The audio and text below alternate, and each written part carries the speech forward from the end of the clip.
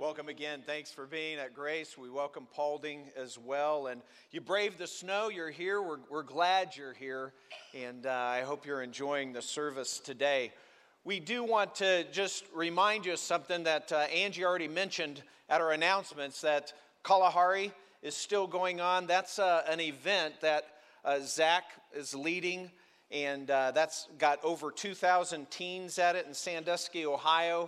Super cool stuff happening there. I sat in on a session last night, just great stuff. We actually have a video clip for you to see kind of what's happening in Kalahari.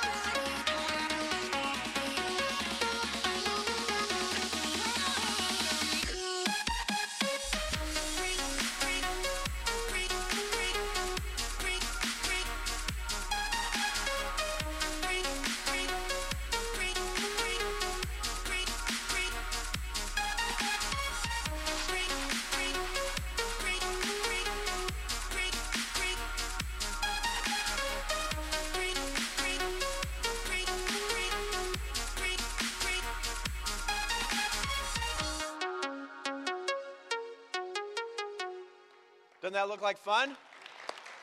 Maybe after service, we all just go over there, jump in the pool, do the surfing. Yeah, it'd be great. Yeah, it's good stuff. It's just, it's great. I know it's basically they have a session on Friday night, session Saturday morning, Saturday night, this morning. I know Saturday morning, they had, I think, a few hundred kids responded in salvation. And last night, there were several also in the service that I was in. Just great stuff. So continue praying for that everybody's coming home. A ton of volunteers from Grace making that happen, and everybody's on their way back this afternoon. Also want to remind you of something else. We just want to make sure everybody knows where we're at on this building project. We plan on starting this spring. And so if you're a member of Grace, there's actually a ballot for you to pick up. We're going to vote next Sunday, just really an affirmation on moving forward, but you can vote early today if you'd like. But what's happening is, which we've been telling you all along, is as we planned this project, which we planned about 4 years ago, as we did that, we invited 4 different companies to engage in bids. 3 of them did, and all 3 of them we had worked with to some extent in the past, including Jonathan Herner, who built this building, and Klaus, who built the building next door. But this time, the winning bid went to a local company, KF Ventures, and they gave us the low bid and also, by far, the best value, and we're really excited about that. But it's just that time where we just want to remind everybody and just ask if you're a member to look that stuff over, just asking for your affirmation to continue in the direction that we're going. Again, a lot of people have already been investing in this, are growing with Grace, or last March we talked about taking the next step, and all that's looking good and falling into place, and just want you to be aware of that. So thanks for doing that. We're in a series, 3rd week, called STEAM, Momentum for Life, and what we're talking about is once somebody becomes a believer, they grow in Christ. That's the normal thing that should happen. We grow closer and closer to God throughout our life, and more of our rough edges are kind of knocked off. But sometimes, occasionally, you'll find somebody who has become a believer, and their Christian life has sort of hit a plane where they're no longer feeling like they're growing closer to God, or they're growing deeper in their relationship with God. And sometimes those people will feel kind of like their lives are a little stagnant, just a little stale, not as fresh as it used to be. And really, that's what we're addressing today. The Christian life, once we have Christ in us, and that starts by placing our faith in Jesus alone for our salvation. Talked about that a couple weeks ago. But once we do that we would experience this new momentum for life, and that's what we're talking about. We started this way, that once we become a believer, and not assuming that everybody here is, but if you are a Christian, once you become a believer, the question that we might ask is, what's the most important thing to God? What's most important? And as we were discussing last Sunday, Actually, in the Bible, somebody asked Jesus that very question. And I'd like to read that passage again. It's from Matthew chapter 22, beginning in verse 34. Jesus, he's in his ministry, and some people are trying to discredit him. They're asking him what they think are tough questions. But Jesus always has the answer, so that's not going so well for him. But anyway, picking it up in verse 34. But when the Pharisees heard that Jesus had silenced the Sadducees, they gathered themselves together. And one of them, a lawyer, asked him a question, testing him. So they're testing Jesus. Teacher, which is the great commandment in the law? And he said to him, this is Jesus, he said to him, you shall love the Lord your God with all your heart, with all your soul, and with all your mind. This is the great and foremost commandment. And the second is like it, you shall love your neighbor as yourself. On these two commandments depend the whole law and the prophets. And we talked last time how Jesus had this gift of turning deep spiritual concepts into unforgettable practical truths that we can put into practice in our life. And that's just what Jesus did when he answered this Pharisee. This week I was reading a story about a senator who was also a surgeon turned senator.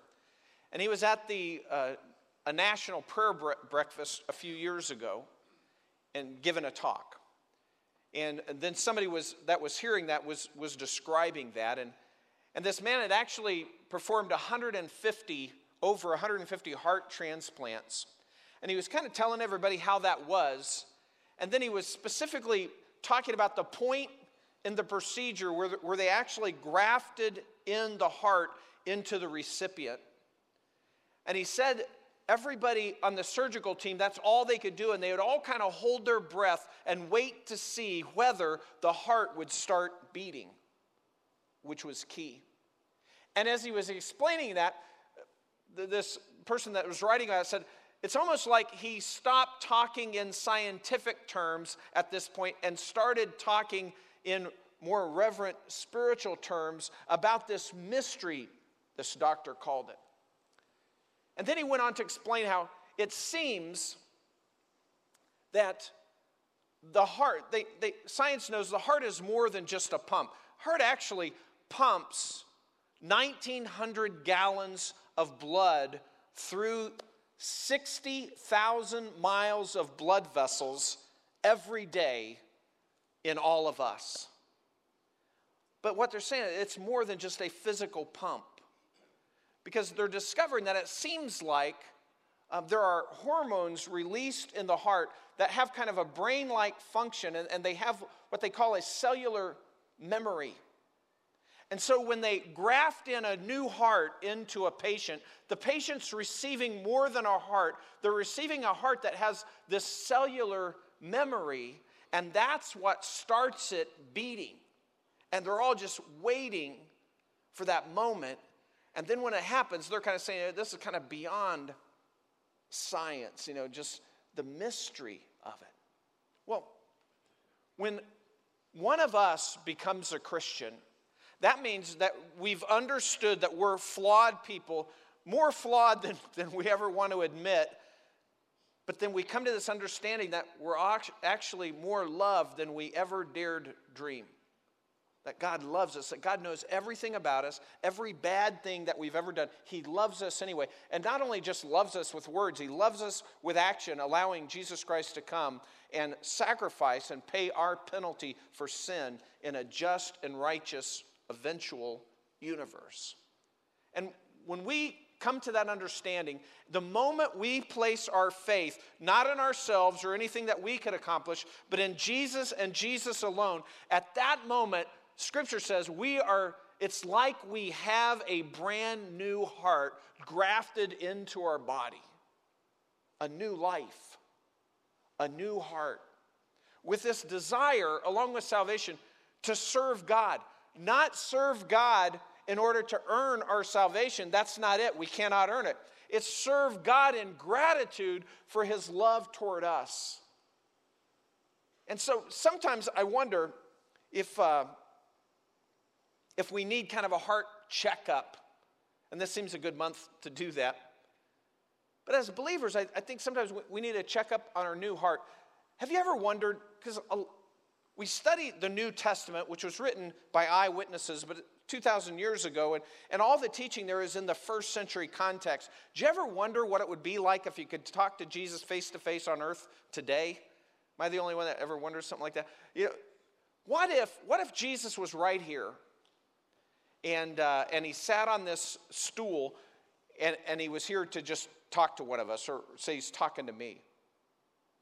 And then I'm like, and then maybe I just ask him, because you sometimes wonder, do I even, am I figuring this out? Am I living, God, the way you want me to live? And so we just ask, Jesus, am I doing what you want me to do?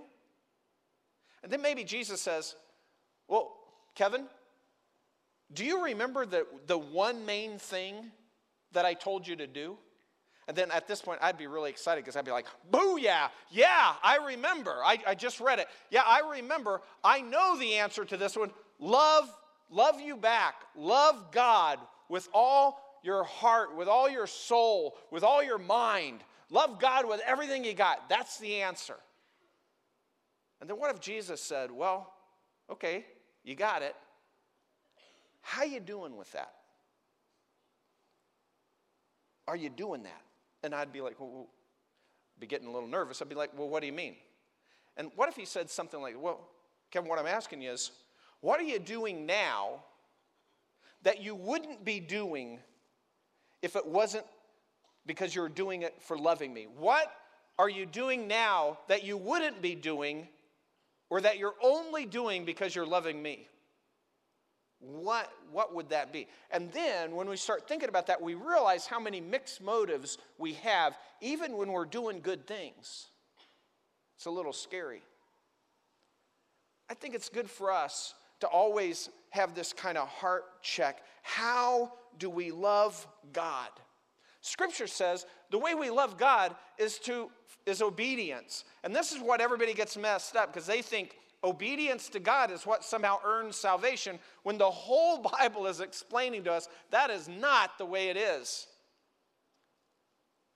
We are saved by faith, or trusting Christ alone. It's a free gift. We can't earn it in any way. But then we're called to love him back. And when we do that, that means we start doing what he tells us to do, or at least we're trying to do that. But when we say love God back with obedience, that sounds so much like a task. It's not the way we talk about love in human terms, human to human. And so that's what we looked at last Sunday. We were saying, what if this was a little more practical? What if we looked at this obedience and loving God back maybe in a more practical way, the way we would talk about loving each other, or the way we would talk about maybe two people loving each other in marriage?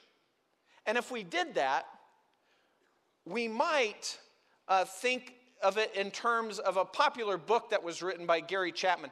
Anybody aware of the book called The Love Languages? I mean, a lot of people know this. Put your hand up. You've heard of this book, The Love Languages? This psychologist, Christian psychologist guy, he just kind of comes up with this theory. And he says, basically, human beings, they love each other in 5 basic ways, 5 categories, if you will. And then he says, basically it's we love people by quality time, spending time with somebody. That's how we show them that we love them.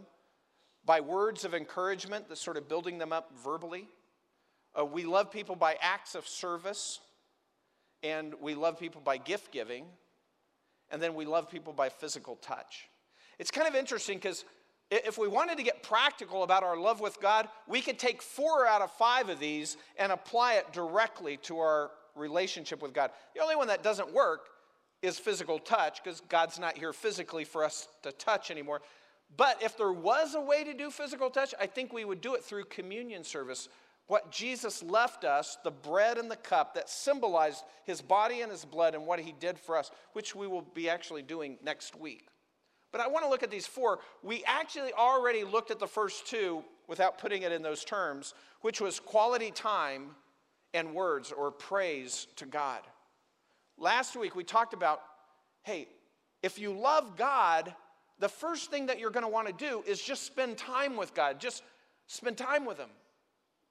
You know, create time to be with God. Just experience his presence. It's not like always it has to be even in prayer, like we always have to do the talking. It could just be just enjoying his presence. And then we talked about words. Well, God doesn't really need to be encouraged, but we are told to praise him. So we focus on God and we spend time with God inside that time that we can praise God for who he is and his attributes and his characteristics, like his strength, his power. He created everything. His love, which is astounding, that he's outside of time. I was kind of reflecting on this the last few days. You know, he created time. He's outside of time. And when we do that, God doesn't need us to do that for his sake. God doesn't need anything from us. What it does, though, is it changes our perspective, and it helps us to live the Christian life. So those are two of the four that we're going to talk about. So the next one is acts of service.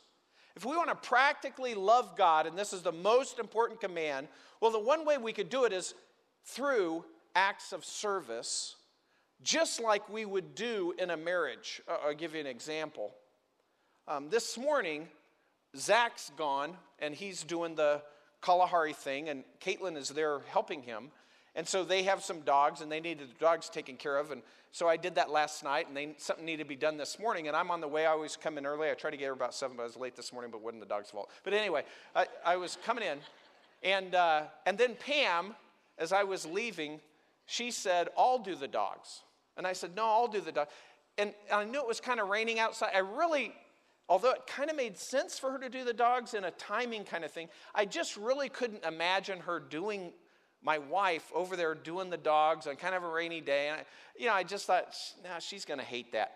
Although she's a dog person. But, I'm just thinking, no, I got this. So I told her, no, I got it. But why? Why do I want to do it? Even though I had other things to do and needed to get here and had a time crunch. Just, that's how when we love someone, we want to do for them, right? Right. Well, there's a story in the Bible where Jesus talks about loving him in this way. And where it is it's Luke chapter 7. And I want to read it to you. It's an event that happens in Jesus' life. And during that event, he tells a story. It's very cool stuff, but it teaches us how to love God with action. It's in Luke chapter 7, and we're going to start with verse 36. Now, one of the Pharisees, he's in a new town, and he's being greeted by people. And now one of the Pharisees was requesting him to dine with him. And he entered, this is Jesus, and Jesus entered the Pharisee's house, and he reclined at the table. And there was a woman in the city who was a sinner. And when she learned that he, Jesus, was reclining at the table in the Pharisee's house, she brought an alabaster vial of perfume. And standing behind him at his feet, she was weeping, she began to wet his feet with her tears and kept wiping them with the hair of her head and kissing his feet and anointing them with the perfume. Now, when the Pharisee who had invited him, Jesus, saw this, he said to himself, so the Pharisee's seeing all this, he's not liking it, and he says to himself, if this man were a prophet, talking about Jesus, if this man were a prophet, he would know who and what sort of person this woman is who is touching him and that she's a sinner. Now, when Luke writes this, when he uses the word, this woman was a sinner, it's kind of a polite way of saying this woman was a prostitute. And in that culture, in the Jewish society, to touch somebody that was a sinner of that magnitude or, made you unclean. And so Simon, who's the Pharisee, who's trying to kind of figure out who Jesus is, he's going, well, he must not be a prophet or really must not be for God, or he'd be able to figure this out. It's pretty obvious. And so that's kind of what's going on here. This woman lives outside the edge of polite society, but she notices something. Even though she's outside of polite society, she notices something that's happening. And what's happening, we figure out from the rest of the story that I'll get to in a moment, is that although this Pharisee named Simon invited Jesus to his house for a meal, And it was like, in a sense, he was serving Jesus. He's going to provide a meal for Jesus. So that's kind of like an act of service. But what's happening while he invites Jesus in is there's sort of a standard of that time of customary courtesies that were done for an invited guest typically. And Simon definitely does not go overboard here. He kind of neglects a lot of the common courtesies of the day. And it may have been because Simon, a Pharisee who's also a teacher, saw Jesus as an equal or maybe not even as an equal. And typically what would happen is to come to a meal, because they reclined sort of on their elbow at these low tables without chairs, you're kind of down around people's feet. People wore sandals, dusty roads, and they were dirty. Typically when you came into somebody's house, they would provide you with a basin of water, or if they had a servant, the servant would wash your feet before you would eat a meal. And not only that, typically they would greet the person with a kiss, like they do in Mideastern countries, and maybe even just a little bit of light, inexpensive olive oil to sort of refresh yourself on your head. People would just kind of spread that on dusty roads, and it was kind of just a way of refreshing someone. Simon didn't do any of this. And so the other thing that you need to know about this story is, in the first century, the houses were typically small. And when they had a big meal, many times that would move outside into the courtyard, still considered part of their house, but it was kind of a semi-public area. The boundaries weren't quite as set. Sometimes it'd be surrounded by a low wall. But what happened was those meals then out in the courtyard would become semi-public events where people in the neighborhood and people of the town, because they were curious, especially if there was a teacher there of some renown as Jesus is becoming, they kind of gather around and they just listen in on what's happening at the meal. So that's kind of the scene that's going on. And now this woman, again, outside the edge of polite society, she's there and she notices that these things aren't happening. And something, her heart seems to break. And then she enters in a Pharisee's house. Took a lot of guts for her to do that. Kneels down at the feet of Jesus, and his feet's extended out from him, and she starts weeping, covering his feet with her tears, drying his feet with her hair, kissing his feet, and then pouring out a bottle of perfume onto his feet. And he's doing all these things, she is, as really an act of service to Christ. And again, in Jewish society, Jesus wasn't really supposed to allow this woman, especially this woman, to touch him. But he allows all this to happen. And he wasn't supposed to do that because he'd be considered unclean, as I said. And then what happens next is Jesus uses her act of service as an object lesson to teach about loving God. And we'll pick that up next, starting in verse 40. And so Jesus is sitting there. She's washing his feet, drying them with her hair. Jesus knows that Simon's thinking, he's not the real deal, or he'd know this lady is bad news, and he wouldn't be allowing this to happen. Verse 40 says, and Jesus answered him. Simon, even though Simon didn't say anything, he knows what he's thinking. Jesus answers him, Simon, I have something to say to you. Kind of like a teaching. And Simon replies, say it, teacher. And Jesus tells a story. A moneylender had two debtors. One owed 500 denarii and the other 50. A denarii is about a day's wage. And when they were unable to repay, he graciously forgave both. He forgave them both. So which of them will love him more? Jesus asks the question. And then Simon answered, and he said, and he uses this word suppose. And in the Greek, that means he's answering sort of reluctantly, like he knows, kind of caught here. Simon answered and said, I suppose the one whom he forgave more. And Jesus said to him, you have judged correctly. And then Jesus continues to talk to Simon, but he turns his attention to the woman. And he says, turning toward the woman, he said to Simon, do you see this woman? I entered your house, and you gave me no water for my feet. But she has wet my feet with her tears and wiped them with her hair. You gave me no kiss, but since the time I came in, she has not ceased to kiss my feet.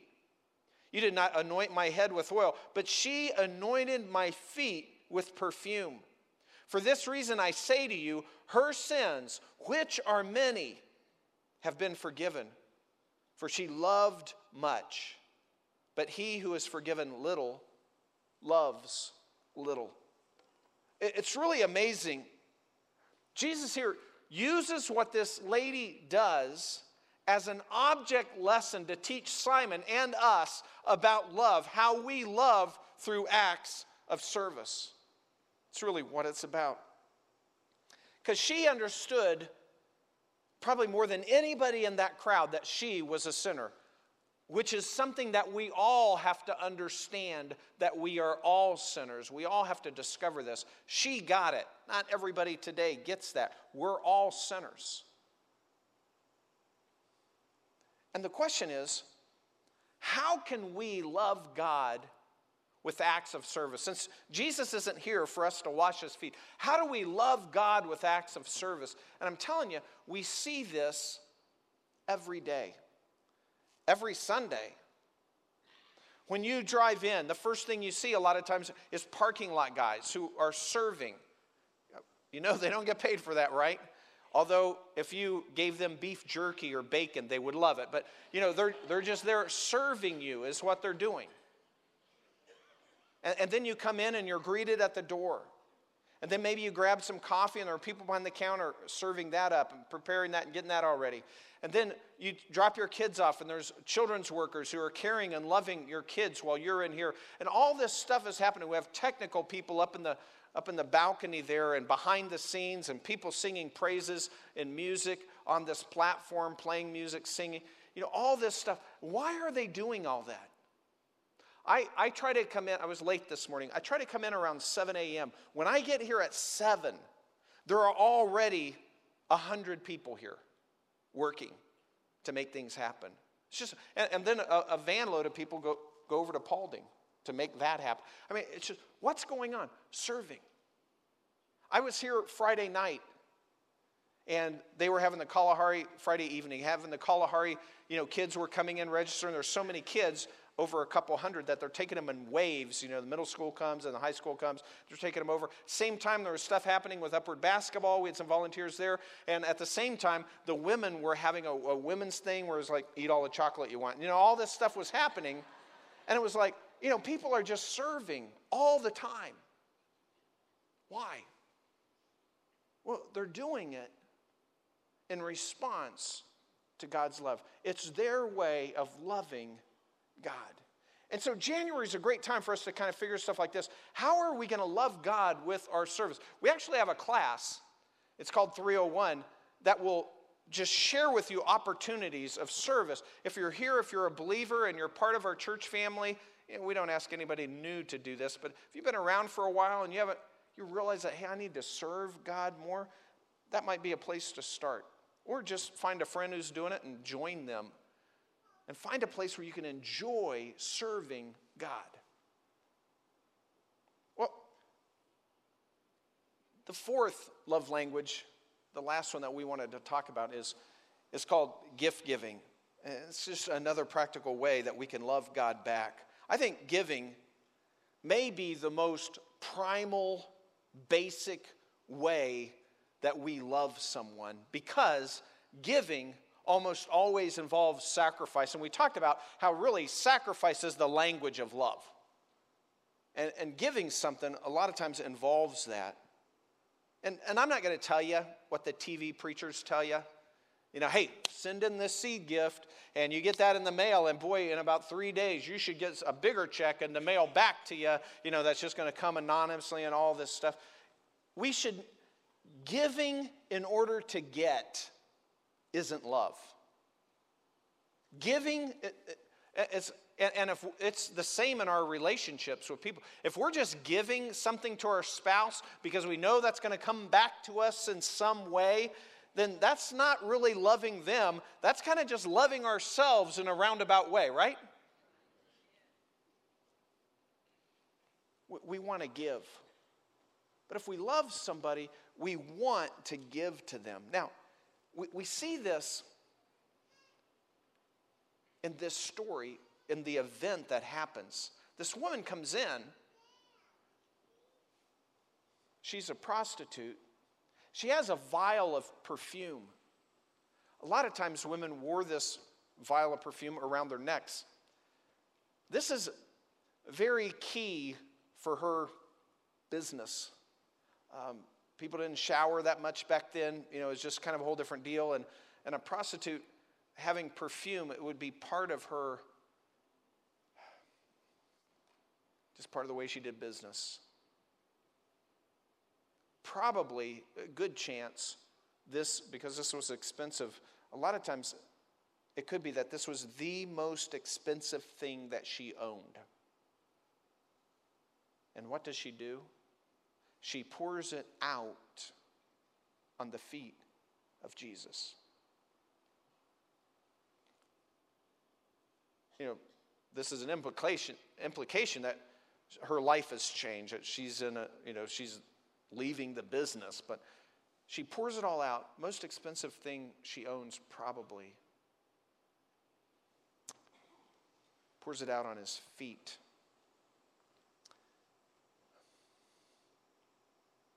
She gives her gift. It's interesting to me to think about gifts. As some of you know, 8 of us, about a week and a half or so, are going over to Thailand to visit our orphanages. And it was always our plan that we would actually that a group of us would go over there at least every 2 years. It's been like 4 or 5 years. And we just need to get over there. We might even do another one in 18 months. We need to get back on this every 2 year kind of a thing. But anyway, we're going over there. And I got to tell you, I've been thinking a lot about this because having traveled in third world countries, and not that Thailand's all that much third world, but up where we're going, it kind of is. But having traveled in third world countries, there's something that sometimes happens when I'm in remote places that distresses me. And here's what it is. Sometimes I'll walk into a village and I'll be with some people, you know, somebody's showing me around or whatever, and it may be in Central African Republic or the Cameroon or Cambodia or Thailand or wherever. And you walk into a village, and then somebody who you've never even met, they meet you and maybe invite you in, and then this is the distressing part. They give you a gift. And you're sitting there or standing there thinking, you have nothing. And compared to you, I have unlimited resources. And you're giving me this gift. And the distressing part is I'll feel like, and they're not giving this to get anything back. They're giving it out of hospitality, and they just want to do for you, kind of like an honor thing. But when that happens, it's distressing to think I'm going to walk out of this village, and this person is going to be poorer than they were than when I walked into the village because they tried to be nice to me. Anybody tracking with me there? It kind of happens in our society sometimes. Sometimes somebody that you know has a lot less resources than you do gives you something of value, and you really like this person, but they have less than you do, and then they give you something of value, and it kind of, you're grateful, but it bugs you a little bit, and then you try to figure out ways how to give them more back. Anybody know what I'm saying? Well, that's how it is. So the reason I've been thinking about this is because I'm trying to figure out what's some culturally acceptable way I can be prepared in case that happens to give back. So that's what I've been thinking it through. But anyway, the point is this. We can never outgive God. God owns all the resources in the universe. It's His creation, including you and me. There's no way that we can outgive God because of the way God loves. And as a matter of fact, in this story, this lady doesn't even get off her knees before Jesus loves her back. Look at verse 48. Now he's been looking at her, addressing Simon, but now he addresses her. He says, "Then he said to her, 'Your sins have been forgiven.'" And those who were reclining at the table with him began to say to themselves, "Who is this man who even forgives sins?" And he said to the woman, Jesus does, "Your faith has saved you. Go in peace." I want you to notice something. She's made this tremendous sacrifice. She's served him. She's given Jesus maybe the most expensive asset that she had. But does that save her? Is her service saving her, or her brokenness saving her, or her gift saving her? No. What's saving her? Her faith. That's the only thing that saves, our faith in Jesus Christ. And he says, your faith has saved you. Same with us. No matter what we try to do for God, none of us, hopefully nobody ever thinks that when we're serving God, like here at Grace, that nobody doing that is thinking this is somehow getting me in good with God, or it's getting me one step closer, or it's just a little bit helping me earn my salvation. No, the whole Bible's telling us that is not the case. That's the wrong kind of thinking. It's faith that saves us. And I know a bunch of you here, you do give God your gifts. A lot of people here tithe. That means giving 10% of your income back to God. And that's how we run things here, and hopefully impact a lot of people. We've had Growing with Grace and Next Step. That's how we have resources to build buildings and just all this stuff. It doesn't really matter in one sense. What matters is that we're loving God back in practical ways with our time, with our words, with our service, with gifts. We want to love God back in practical ways, not to earn our salvation anyway. It doesn't do that. Just as an expression of love back to God. And that's what we want to do here at Grace. And really, it's a good time to think about this year, January to December. How are you going to love God? Because God's saying that's the number one thing. Get that right. You get that right, and everything else kind of flows out of that. And if your spiritual life ever gets a little stagnant, you don't need 10 principles, or you don't need to read 5 books or anything like that. Love God every day. Figure out a practical way to love him back. And you will begin to get out of that stagnant spot in your Christian life. And I know, actually based on a response from a couple weeks ago, there's several people here, and there always is here at Grace, and you're not a Christian, or you're not sure that you are, which means you're probably not. And you're here, and we're glad that you're here. And I would never want to embarrass you or put you on the spot or anything like that. We're glad you're here. We want you to keep coming and finding out more about God. And some of you have heard this stuff before, and some of you haven't. Some of you have heard this message that God knows you. He created you. He knows you. He knows everything about you. He knows all your flaws. And see, we have this fear, if somebody really knew all the bad things about us, that they wouldn't love us. Well, God's saying he knows everything. He knows you better than you know yourself, and he loves you. You're more flawed than you ever realized. That's the truth, and so am I. And God loves you and me more than we ever dared to imagine. And he's offering us a way to be reconciled, to be connected with him, sinner Kevin, with a righteous and holy God. And the way was through love and sacrifice, that he allowed his son, Jesus Christ, to come and to die on the cross,